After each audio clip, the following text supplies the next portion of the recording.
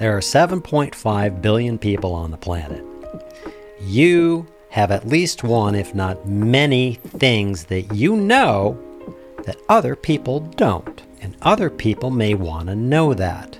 And if you decide that's your passion, which you're really going to need to get through it and grow the channel, then just go do it. So just stick with it, man. Just be persistent. Just have fun with it.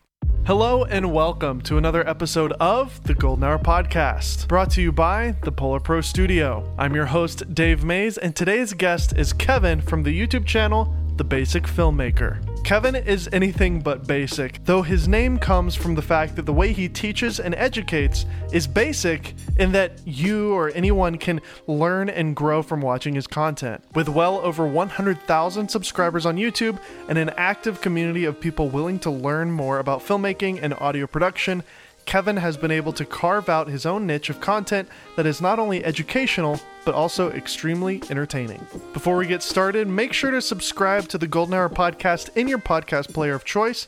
And if you're on an iOS device, please consider leaving us a rating or review in Apple Podcasts. All right, without any further ado, let's listen in on my conversation with Kevin.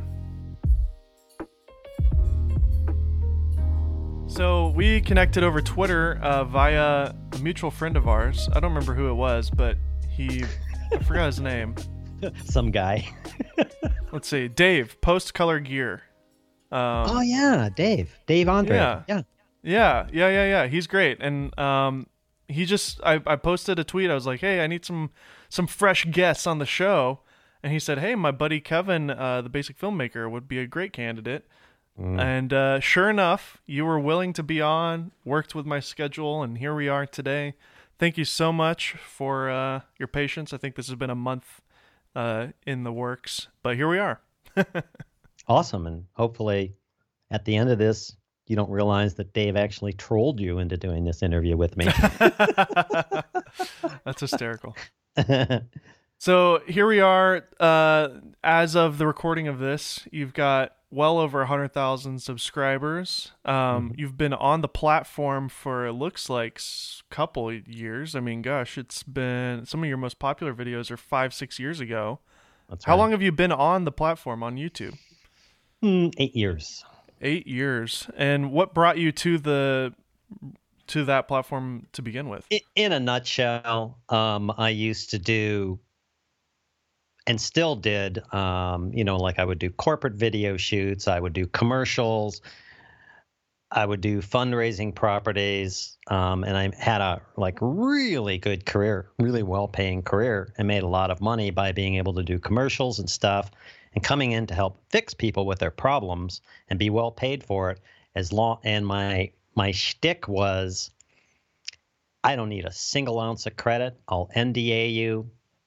You just take all the credit, you do whatever, I'll help you finish. And it was nice because they could call me in when things were going bad, and I would both administratively and technically arrange things and get things done. That's what I became known for. I didn't mean to get into that niche. And then about 8 years ago, I went, maybe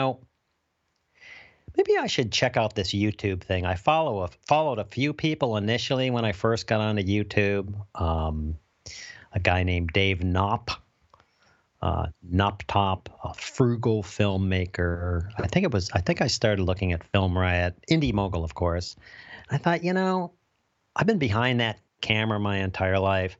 I'm going to come out in front of the camera and start a YouTube channel, mainly to just give some tips and tricks, mainly to create videos for people I was working with so I didn't have to explain myself over and over and over and over. How hard can it be? So I stepped out from behind the camera and I went, okay, I finally figured out what I'm going to do. I'm going to go over the basics, just the basics. Like when all else fails, look for the basics. And I'm just going to give some tips and tricks and stuff like that. I'm going to come out behind the camera. And I think every other YouTuber, bar a few people who are probably way more awesome than me, my first videos sucked. They were terrible. I was trying to act. I was not being myself. I wasn't good at being in front of there were all sorts of things. Plus I added into that I'm going to use, it's the basic filmmaker channel. I'm going to use the same thing other people would use. So I got like a Canon 600D and some crappy little lens and some crappy little mic. That's what people use. That's what I'm going to do. These things are awful. They're cringy. They're terrible. And I didn't really care. And I still leave them up there to that day. Like when I get cocky, I just go to my channel, sort by oldest, watch a few and go, okay, you don't know everything. Anyway, the channel evolved. I didn't know it was going to happen. And the channel evolved. It was more of a, here's videos for other people, especially people I was working with. You know, dude, like, great shot. You just wasted a ton of time because you didn't set the white balance in the camera for the shot. Go watch this video. It was more of a training exercise for these people. And the channel started blowing up. And then about a year ago, no, it was 5 years ago, I went, wow, this is getting really popular, the basics. And I decided to create an online university, Basic Filmmaker University, where I offer free and some paid courses, longer, in-depth, so people don't have to go searching around everywhere. I have a free course. It's a monitors course. It goes through everything about monitors, and it just gets their wits wrapped around. If you were going to go out and buy a monitor, these are the things that you would look for in a good monitor. That started blowing up. And then it was last October, September, somewhere in that time frame, I got with my wife and I said, hey, the university's doing great. The YouTube channel's doing great. I am ultra passionate about helping other people. I love to help people. There are times when I've spent an entire week just sitting there on Zoom calls with YouTubers that aren't paying me anything just to help because I love helping people. And if I were independent and wealthy, that's all I would do. So this was blowing up, and I went to my wife. The kids aren't home anymore, and she has a good paying job. You know, we're sitting here at this income level, and I said, look, I'm really passionate about doing this. I would love to just do that. And she was like, go for it. Been working all your life, been traveling all over, been helping like, go for it. So, you know, our income level is going to go like that. She was like, it's cool. We'll deal with it and then build it up slowly. And then I don't have to travel.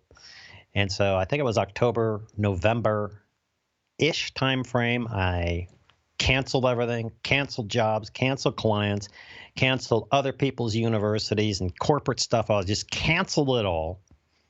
And just jumped in with both feet and went, what the hell? I'll give myself a year till this year, December, to get myself at least up into a range financially that I was doing before. And she was like, cool, go for it. So I did that. Reached a little over 100,000 subscribers in January. Of course, then the whole COVID thing hit. And we were all supposed to stay at home. I was like, that's what I do. I already stay at home. No big deal for me. And I've just been working it around while I have my wife in the background helping me keep my focus. And my focus is, and has always been, create, help other people, and the money will follow. And the minute you put the money up here first, you fail. And that's been my philosophy, and it's the same thing. Like I'll start looking at stats and I'll start looking at analytics, and COVID hit and views are down, but ad revenue is up, and I'm trying to figure it out. And she's like, hey, look, just stop it. Just go do what you love. Just go help other people. Make your 2 videos a week. Make your courses. Deal. And here we are now. And there's my story. That's amazing. Wasn't that fascinating? That was. I mean, so basically in the last year, you're saying, is when you really went serious, hardcore into it. Was it just a year ago when you November quit everything, cancel everything? November, everything was settled. Everything was done and over. Wow. I'd say November. I'd say beginning of December, but generally November, and then beginning of December, I went, okay, here I am. Let's do this thing. Yeah, what are the chances that you would choose to do that, right before, obviously, this pandemic where, like you said, you're stuck indoors? I mean, what a blessing, right? To have already have a little bit of that foundation in place so that you're not scrambling when it happened. Obviously, yeah, I experienced lower views as well. A couple of brand deals fell through as well. But for the most part, things are back to normal now in terms of, views and sponsors, at least in my, at least for me. So it's, yeah, I mean, it just sucks that there's so many freelance filmmakers out there. A lot of my friends who are wedding shooters, they're completely out of work, for a whole year at least. That entire wedding industry is at a halt. Yeah, I mean, we're extremely fortunate, and I don't, take that for granted that we have work right now during all this. It's crazy. Yeah, my heart goes out to the people that got financially and job hit on this in so many ways. Like when this first thing happened, I just, I looked around, I thought, gosh, what about stewardesses, and what about, waitresses and waiters and restaurants, and, things I didn't even think about that, what about people who do house cleaning? And people are like, no, you're not coming to my house. My heart really went out to them, although my heart really goes out to those people, and not to be that person.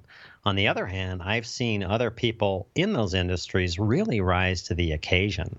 And they really realized it isn't business as usual and I need to wait for something to happen, a fact. I need to 10x what I'm doing. And I've seen all sorts of really, really creative things by people, like a cleaning woman who goes, okay, I'm going to continue to clean your house, but here's what we're going to do. We're going to set up a day when you leave the house, and I'm going to come in and clean and disinfect for you.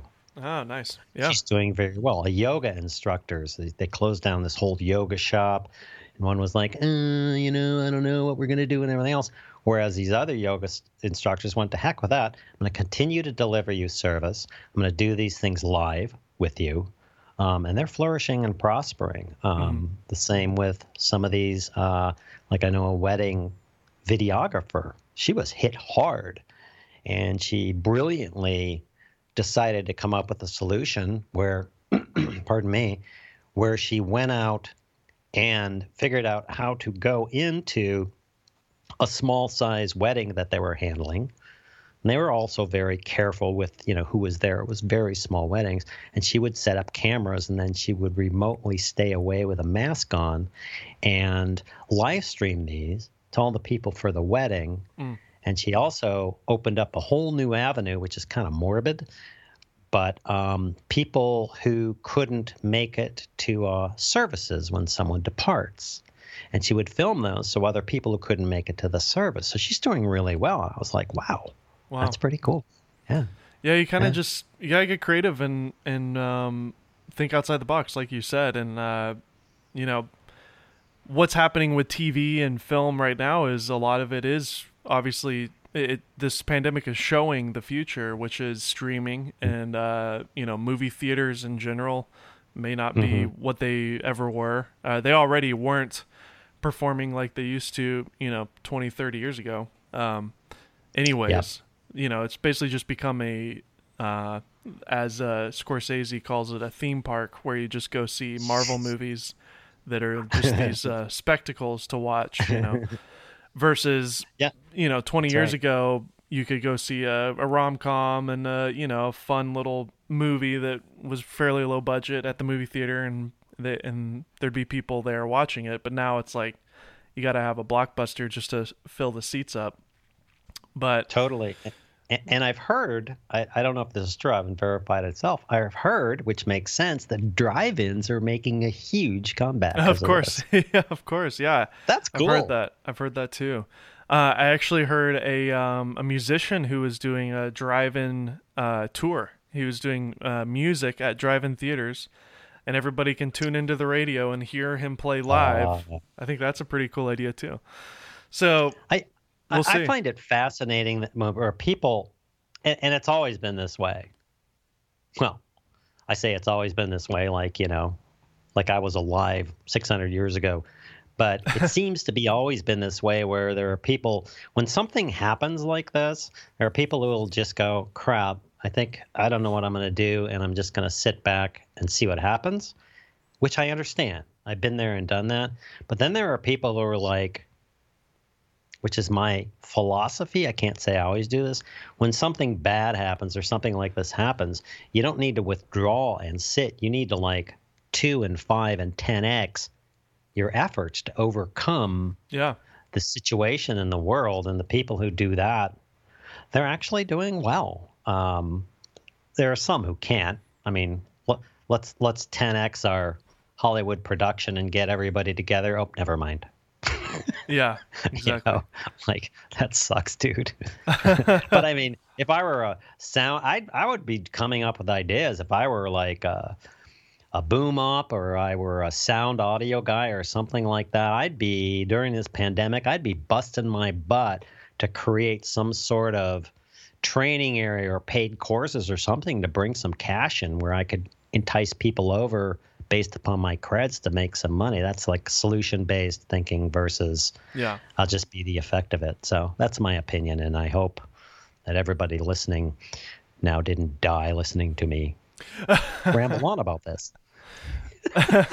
So before your YouTube channel journey, you mentioned, your past. How many years have you been involved in the film and video industry as a whole? I mean, did you just straight out of college get straight into it, or what? Off and on for about 30 years. Wow. I did not go to film school. I was really fortunate. I was dabbling in like wanting to do something artistic, something creative all my life. I've played in groups, I've recorded music, none of which you've ever heard, which is probably good. Because it wasn't that great. I traveled around the U.S. playing, prog rock, which wasn't popular at the time. Heck yeah. Some dream theater. I did go to. Yeah. Do you know? Let's see. Mike Portnoy is a family friend of ours, actually. Oh man, what a drummer! Yeah, and do you know who Neil Morse is by chance? Yeah. My dad toured with him and is his background singer. Oh wow! Yeah, that's really cool. These are some of my heroes. I mean, these guys. I look at what Dream Theater did for prog rock and brought it up kind of into the hard rock yet slashy rock yet metal kind of. Yeah, I watch these guys and I just hats off to you, man, for bringing that genre up into the limelight. Yeah, I did music. Got an engineering degree. Cool.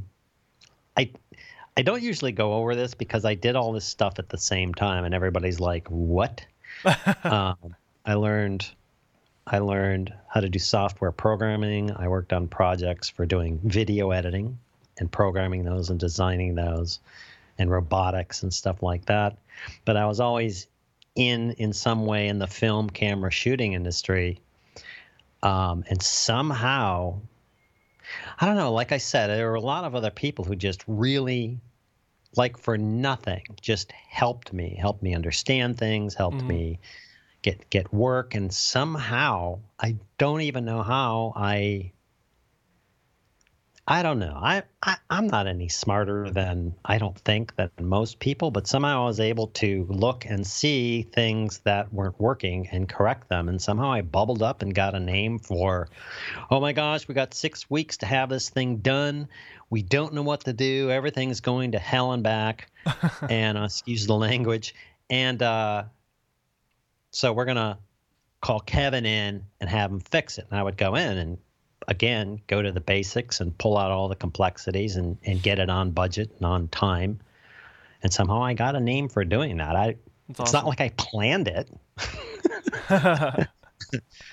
But again, last year I just had enough. Like traveling.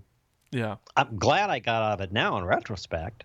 I would have been in a bad way, at least financially. But I just got out. I was tired of traveling.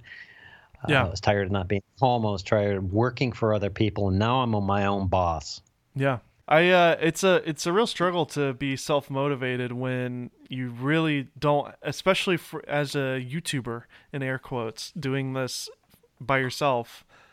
You know, I can kind of do it whenever I want. I know in my head it can maybe take me 2 to 3 hours to do a shoot, maybe a couple hours to edit. So I could probably do a whole video in a day or like 2 days. And if I only have to do one a week, then I could spread that out over a week and kind of be lazy all week if I want to.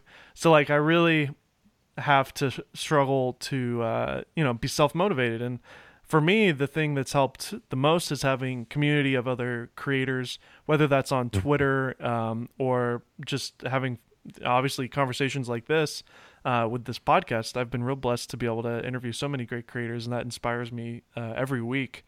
But I personally have a friend named Jevin Dovey. He's a YouTuber, and Jevin. Yeah, we call each other every morning, actually. This is the first time I'm revealing this. But we call each other every morning just to kind of keep each other sharp and just be like, hey, what are you doing today? Well, I noticed you haven't posted a video in 2 weeks. What's going on? You're being a lazy butt, So just cool. kind of having like YouTube accountability, has been really helpful for me. Is there anything that you do? I mean, it sounds like your wife may be that for you. Do you have like somebody in your life or a method that keeps you kind of motivated to keep you from being a lazy bum? She leaves me alone unless she sees me wavering off into analytics or wavering off into looking at the money or anything like that. She's like, it's not why you're doing this. Yeah. You're doing this because you love doing it. That's great. And if you do that, you're not going to love doing it. I mean, I don't know. That's healthy. 1 million people. That's really healthy. It is. Yeah. It is. 1 million people are probably going to hate me for saying this. I wish we had 1 million listeners. I hope we do. Yeah, that'd be awesome. Of course you are. It's you and me. Who doesn't want to listen to this? Come on. Why listen to Joe when you can listen to us, right? That's right. I don't have a problem with being energized. I don't have a problem with having ideas. I don't run into this. I start spitting acid when I see all the tweets like creator burnout. I just want to slap people upside the head, not literally, figuratively. Sure. Just in case anybody decides to attack me for my, animalistic tendencies on a podcast. I don't have a problem with that. I get up every morning and I have too many ideas and too many things I want to do and too many things I want to shoot and too many reviews I want to do and too much advice I want to put out. I get out of bed in the morning and I wake up energized because the purpose of what I'm doing is to help people, not to make money, not to be famous. I even don't want any fame. If I could do this and not have zero fame and nobody knew who I was, I'd be totally happy with that. But I get up in the morning, I'm like, woohoo! And I sit down and I go through my list. Like, here's all the stuff I'm going to get done. Here's the stuff I want to do. And I have like this notepad with pages. I don't have it here. Pages and pages and pages of stuff I want to do today. But because I love helping people, because I like doing this, I don't do this creator burnout thing. I don't do this. Like when I see a post where someone goes, I don't know what video to do next. I ran out of ideas. I'm like, what? How could you run out of ideas? I could make a video a day for the next 20 years easily. And because this is what I'm doing. I've wanted to do something like this my entire life. So I don't get it. I mean, I also think creator burnout has a lot to do with, this is a personal opinion, has a lot to do with drinking. I'm not against drinking. I'm just saying if I go out and I chug down, a bottle of, Jack the night before, you're going to wake up in the morning and be like, I don't have any ideas. Well, of course you don't. Drugs, not getting up out of your chair and at least walking outside and looking at the world and getting out of this 16 by 9 space that you get sucked into. Just eating well. Whatever that is for you. People have different definitions of that. For me, it's vegetables, hamburgers, and steak. Not drinking too much coffee. Guilty. not drinking enough water, like all these little things you would normally do. I don't have a problem with creative burnout. I have a problem with running out of ideas. My biggest problem is I wish I had 48 hours in the day.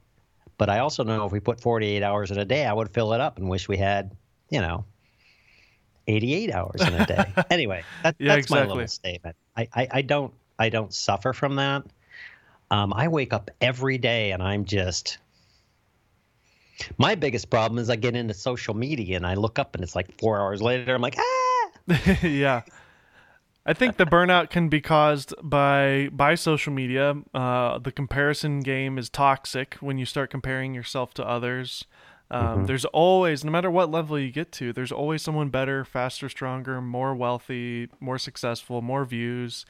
And even if you were to rise to the top, it's still never going to be enough. You can't be satisfied with material things. It's relationships. It's, it's rest, overall physical health. All those things combined make you a successful and happy person. So, it sounds like you have balance in your life. If you don't have any balance, you're not spending any time with friends. You don't have family close by. You're not taking care of your body.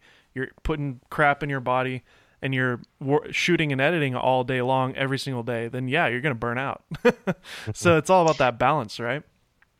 Yeah, I have this rule that I adopted decades ago, which if I consider my life, my house where I live, I don't let anybody in who's, I don't want to use an expletive here, but who isn't cool. Like, I don't invite people into my house to tell me how terrible everything is. I don't invite people into my house to tell me whether I did a good job or not and critique my work. I don't invite people into my house. It's like especially new YouTubers, until they, you got to have a shell. You got to build up the shell around you. You don't have to build up a shell. What you do is, it's like this, right? You probably can't see this if you're listening to the podcast, but if you put your hands together and you press against each of them, it's like there's pressure and there's a stop, and here comes the bad person, here you are, and everything else.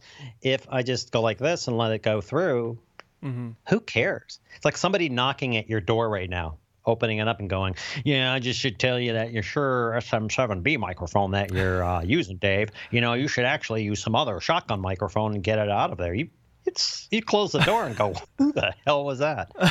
So I've learned I just don't care. And not that I love people and I care about people or not, but I've made a lot of decisions to where, like, if I was a friend with somebody and they came in my house and they were talking, well, you're sure you and your wife are doing well. Well, don't you get, what do you mean you don't get in fights? I mean, like, are you sure your marriage? I would say, thank you. Please put your glass of wine or whatever down and leave. I would kick them out of my life. And that's a hard thing to do. But I found now I'm surrounded by, like you, I'm surrounded by creators all over YouTube who are awesome people to work with, to talk with, to get on the phone with, like you with Jevon. I do the same thing via email with a guy named Andre, with Dave, with Curtis, with a number of people. They're good people, and they're always trying to build you up instead of tearing you down. Yeah. I don't let people into my life. I don't let the comments affect me. I don't let the knowledgeable people who don't know crap to come in and tell me what to do. I don't let anybody throw barbs at me, and when they do, they go right through me because I don't care. If you're going to throw barbs at me, your opinion is useless. That's kind of how I live my life. That's kind of how I survived on YouTube, and I had to learn it on YouTube because, as you know from other creators, I talked to a guy who's like got a ton of subscribers and a ton of viewers, and I was talking to him on the phone, and something tweaked him, something pulled a string. And he was really ticked off and really upset about this comment that was made toward him. And I just had it's good to have that relationship so that you can talk it out. I just had to say, dude, who cares? If I'm walking down the street and somebody looks at me and says, well, you got gray hair and, you got this beard on, I'd be like, really? That's a tough one to practice. Anyway, I didn't mean to get on that little thing. It pains me to see people, artists, musicians, and painters, and podcasters, and YouTubers. It pains me to see them accept in some way, shape, or form and react to something that is negative toward them. They're creators. Yeah. I mean, the world didn't become the way it did by people who complain. It came the way it did, at least the good parts, because people created stuff. There you go. There was my long. Well, you've got a video that you posted this month called "Creators and Haters: YouTube Comments in 2020," and I mean, you're kind of touching on some of it here, I guess, right? I mean, what were some of the topics that you wanted to cover in that video, and what prompted you to make the video in the first place? The reason why I made that video was twofold, which may surprise some people. I wasn't lashing out going, I'm getting all this and I want to handle it. One was I saw on social media and had been talking to some creators, and they kept getting dinged. I mean, some creators we know, and I'm not going to mention their names here, were like, wow, I got this comment, and like, what the heck? And, ooh, this person attacked my credibility or my morality, or I'm a woman and this person put up some really nasty sexual remark or this or that. And there were like a ton. All of a sudden, it was over like a month or a month and a half. Mm-hmm. Maybe I just started noticing them. I was like, this is crazy. So what prompted me to make that video is for these other creators to say, just lighten up. You don't care. The 20%, I made that figure up, the 20% of all of society gets all the news and makes all the noise and makes everybody look bad. That's the game they're playing. The 80%, like you and me, we're trying to create, raise families, make money, survive. Mm-hmm. We don't make all the noise, so we don't get all the news. So just ignore it. Just keep creating. Your best response to haters and everything else, like the best response is someone who attacks you and you're like, the best response you could do, at least as a video creator, just make another freaking video. So I did that for them because it drives those nutty people nuts and they go away. I made it for them, and I also made it because now my new response to any weird comment, hate comment, or anything else is nothing but I paste a link to that video in there. That's awesome. I'd encourage anybody who's listening to go check that out. We'll put a link to this video in the show notes of the podcast. Great watch. Plus it was fun to do. It's really entertaining. Yeah, there's a lot of comedy in here, obviously. That's one of the things that that stands out with your style is your sense of humor, and I love that. I can relate to it. I try my hardest to, put in as much comedy as I can. Mm-hmm. It's not really that I'm trying hard. It's more just how I am naturally, and I assume that that's the case. Having this conversation with you, it seems like that's true for you too. You're just kind of being yourself. I definitely have a sense of humor. I'm not everybody's cup of tea. Yeah, you put Don't care. I'm not trying to be. You put that in the description too. I love that. You say, yes, my comedy may not be your sense of or your cup of tea, but I don't care. I don't. Trying to be everything to everyone is a dwindling spiral to the hell of self-criticism and everything else. Yeah. I am who I am. I make the videos that I make. And if you like them and you like to watch them, great. And if you don't, then great. Welcome to the earth. I don't like everything everybody does. Other people like that and don't. It's like that's kind of the deal. It's called living life on planet Earth. I don't like shrimp. Other people do. I like steak. Other people don't. I like coffee. People like tea. It doesn't matter, right? Yeah. So I kind of have that attitude where I have this sense of humor. I was raised in a family with an intense, great sense of humor. I live in a family now that has just this great sense of humor. And if somebody doesn't like it, fine. In fact, little secret, someone who's does not have a sense of humor, I mean, like they absolutely have no sense of humor, and they reject senses of humor, I actually don't trust them. I don't like them. They're not welcome in my house, which is fine, which is okay. Absolutely. You know? That's what's so great about YouTube. And one of the reasons why I was drawn to it 3 years ago when I started was I found myself banging my head against the wall as a director pitching these treatments that I was pouring a lot of my time into. A lot of comedy, a lot of kind of quirky stuff in it, and they'd be like, "This is great, let's do it, but cut this thing out, cut this out. You know, this is a little too edgy. People might not think that's funny." And I was just like, "So you just want me to make this really stale, boring thing? Okay, fine." And so for me, the YouTube channel was just an outlet to be as quirky and ridiculous as possible, just to kind of get it out. And then over time, it's turned into, it's like, the thing that's so great about YouTube is if you like that person, you subscribe and you become a watcher of their content. If you don't, you click off, you never watch them ever again, totally fine. So yeah, you gather your own community of people that have a like-minded interest and obviously like-minded comedy sense, I guess. So you still get haters in the comments. Yeah. That's why you made that video, which is smart.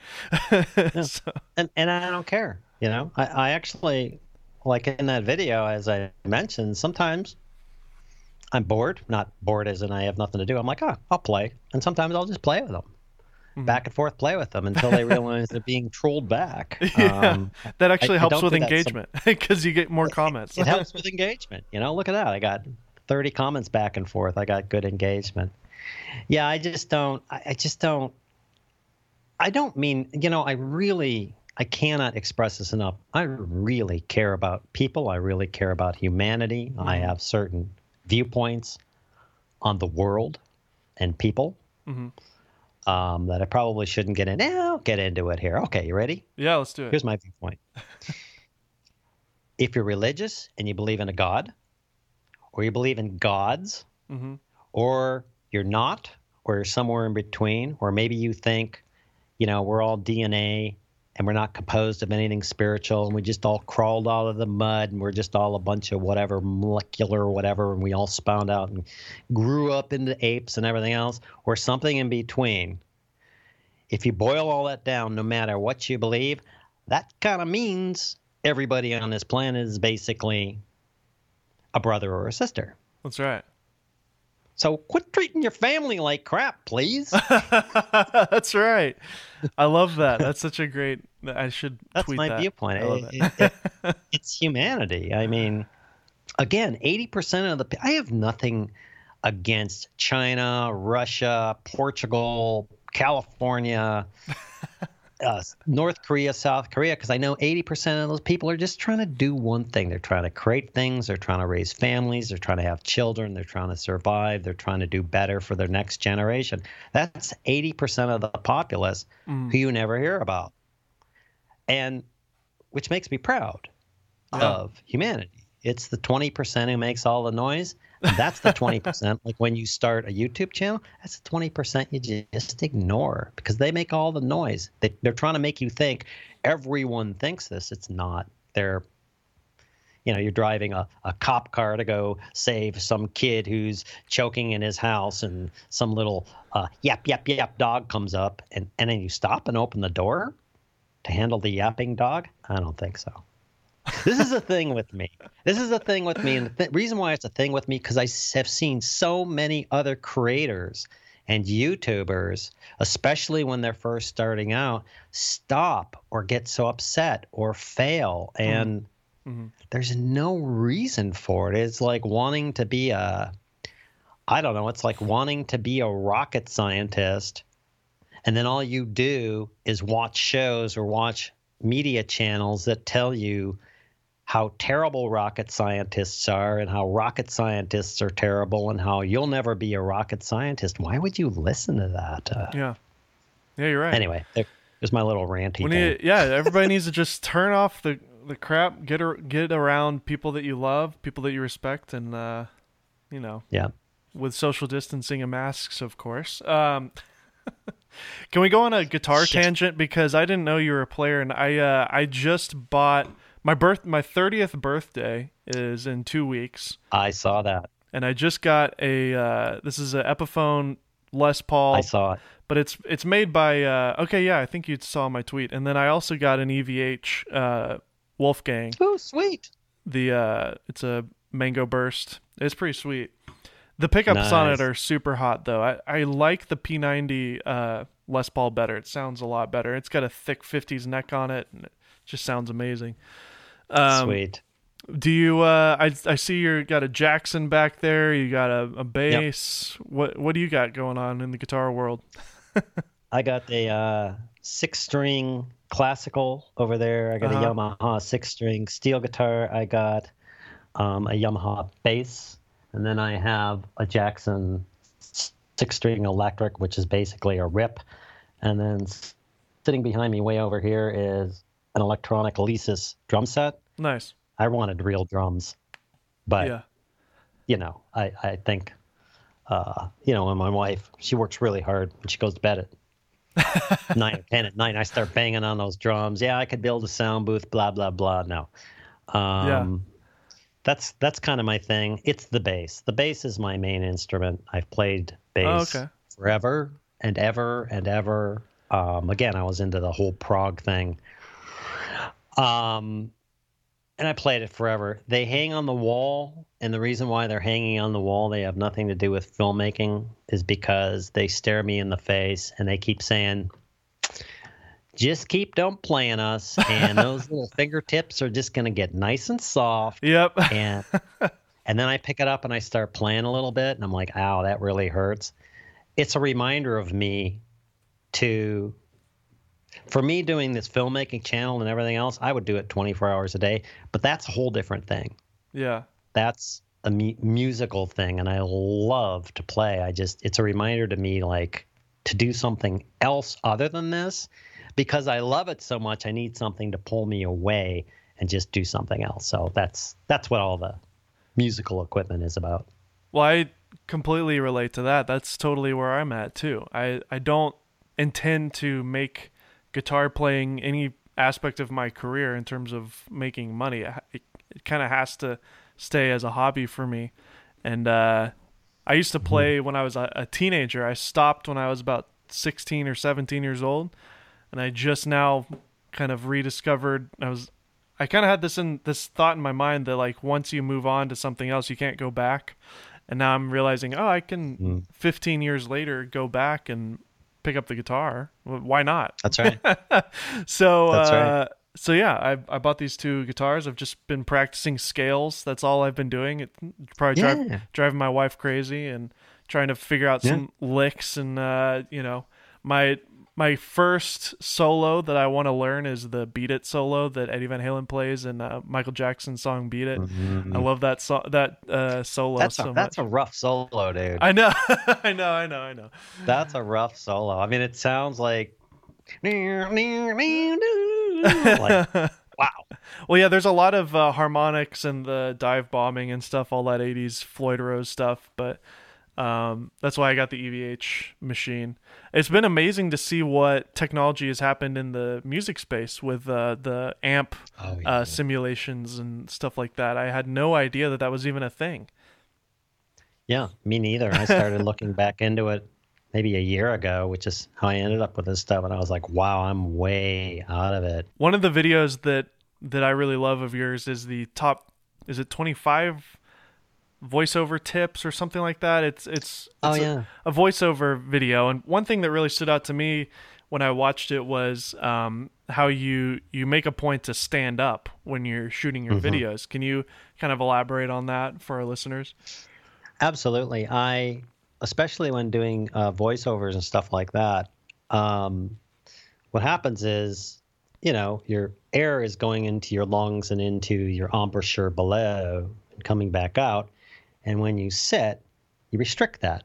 So then you start teaching yourself to breathe and to talk from either your throat or your chest area because it's restricted. And when you stand up, not only now you can teach yourself to breathe in deeper and talk more from the diaphragm area, which is where all the goodness comes from. That was a terrible voice.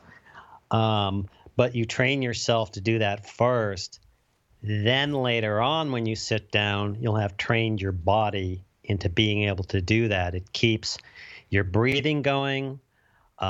People do voiceovers and they get tired, or they like get spaced out, or they don't, it's like takes too long. And a lot of that is not standing up. Plus, standing up especially when you're doing voiceovers, you should animate yourself.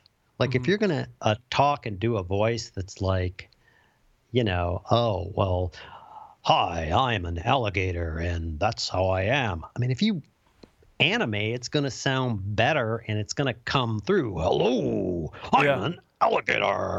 I'm going to eat you. Right? It allows you to be more animated. It keeps blood flowing and everything else. And of course, if you don't get a lot of blood and oxygen to your brain, then you get kind of stupid. So it just helps all that work. That's my problem. After you've been doing it for a while, sure, sitting in a chair, you get used to it. But I'll do stand up in my main studio all the time. It's the same thing with I do videos off the cuff. I do videos from notes, and I do videos using a teleprompter. Why? Because I want to be able to do all three legitimately. If I'm in a situation where I have to have or need a teleprompter, I'm good. If I have to do it off the cuff, I'm good. Yeah. If I have notes, I'm good. And that way I'm practiced enough between all these things, not because I need any of those things. I have those three skill sets. So if I'm like, oh my gosh, I'm going to all of a sudden somebody sits me down and wants me to do a video off the cuff, I'm good.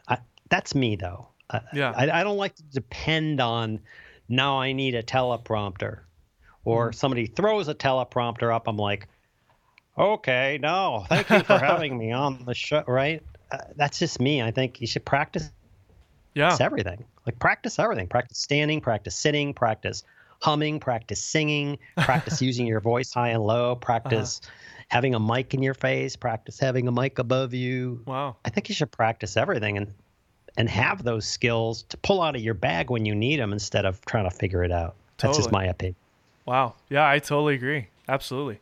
I'm the same way. I love using a teleprompter for a lot of those technical videos where, this is the new CMOS sensor that's 24.1 megapixel from Sony. It's the third iteration, blah, blah, blah. Like all that stuff. I can remember that, but only like line by line when I'm looking at a sheet of paper. So, but I do love the kind of off the cuff aspect of just having some bullet points and just, okay, I'm going to talk about my experience using this camera, and that's all I have put there. So, whatever. So it's good for everybody. Do you have a performing background though before you ever started YouTube? Did you do drama or acting or just anything? Music? No, cool. No. Just music, playing in front of crowds. I've also done some speaking in front of crowds and cool stuff like that, but not enough. It's kind of the same thing, you play in front of crowds. It's just a thing. And then you don't do it for 3 months. You get back up and you're like, what is this? Like, what is this? Oh, I'm nervous? What the heck is that? Right? Yeah. Same with speaking in front of crowds, and I guess the same getting in front of camera. I have no acting background. As I mentioned earlier, I thought it'd be easy to start a YouTube channel, just get in front of the camera and act. That was my first mistake. Just be yourself, and if nobody likes it, then nobody likes it. Because if you do act, or you do pretend an energy level, or you do pretend something, if that's what people get used to, you're going to have to do that forever, and you're going to hate it, and you're not going to like your own videos. My opinion. So you edit and shoot everything yourself? It's just me. There's no helpers. There's no somebody else does my editing or thumbnails or it's only me. Wow. That's it. That's crazy. It's a lot of work, man. But again, I do this full time now. Yeah. And kudos to other people. I don't have, I have a wife who works, so I have all day long. I don't have kids running around. I don't have dogs. I don't have all these other, not distractions in a bad way, but all these other things. So I can devote my time to doing that without having all that other stuff. If I had, a 3-year-old and a 5-year-old running around, there's no way I could do this. I don't know how people that do it. I don't know how people do it with kids and jobs. I don't know how they do it. So to wrap this great conversation up, Mr. Kevin, I would like you to share your kind of wisdom, your everything in a nutshell on, somebody wants to start YouTube, start their journey. Maybe they have a freelance filmmaking background and they can relate to your story that you've shared today. And they want to get on YouTube and do what you're doing. What's your kind of words of advice that you would give to that type of person? I would tell them a number of things. 1, don't get discouraged. 2, if work is a 4-letter word for you, don't do it. 3, if you don't generally like people, don't do it. If you do like those things, work, patience, persistence, never give up, keep going, and don't listen to anybody else. Your best counselor is yourself. Don't listen to anybody else. Nobody's you. By the way, let me just interject this one thing. There are 7.5 billion people on the planet. You have at least one, if not many, things that you know that other people don't. And other people may want to know that. And do want to know that. I don't care if it's putting a horse on tack or sweeping floors or repairing cars or how to do dishes or tips and tricks or raising dogs. You know something that there's a bunch of other people don't know. And if you decide that's your passion, which you're really going to need to get through it and grow the channel, then just go do it. Just stick with it. Just keep doing it and realize those 7.5 billion people, it takes time for them to find you. But once they do, you'll get more and more and more. There's not a single person on planet Earth that doesn't have at least 10 or 20 things they know how to do. That 7.5 billion or some subsector of that do know how to do, that they want to learn from you. I did this math once. I forget what the math was, but it was like this. If you took all the English speaking people in the entire world, and you relate that to a small town. I live in a small town of 30,000 people. Now, if I only knew 3 people, and I only talked to 3 people, and I never had communication coming to me from 3 people, and I never gave communication to 3 people, that's ridiculous. That doesn't happen. That same percentage and all the English-speaking people in the world would give you over 150,000 viewers and watchers. That same percentage. So just stick with it, man. Just be persistent. Just have fun with it. That would be my advice. Just go for it. That was perfect. Can't agree more.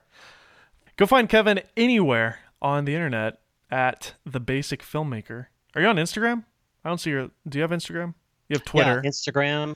YouTube. Instagram at Basic Filmmaker. Twitter at Basic Filmmaker. Facebook at Basic Filmmaker. I'm even on...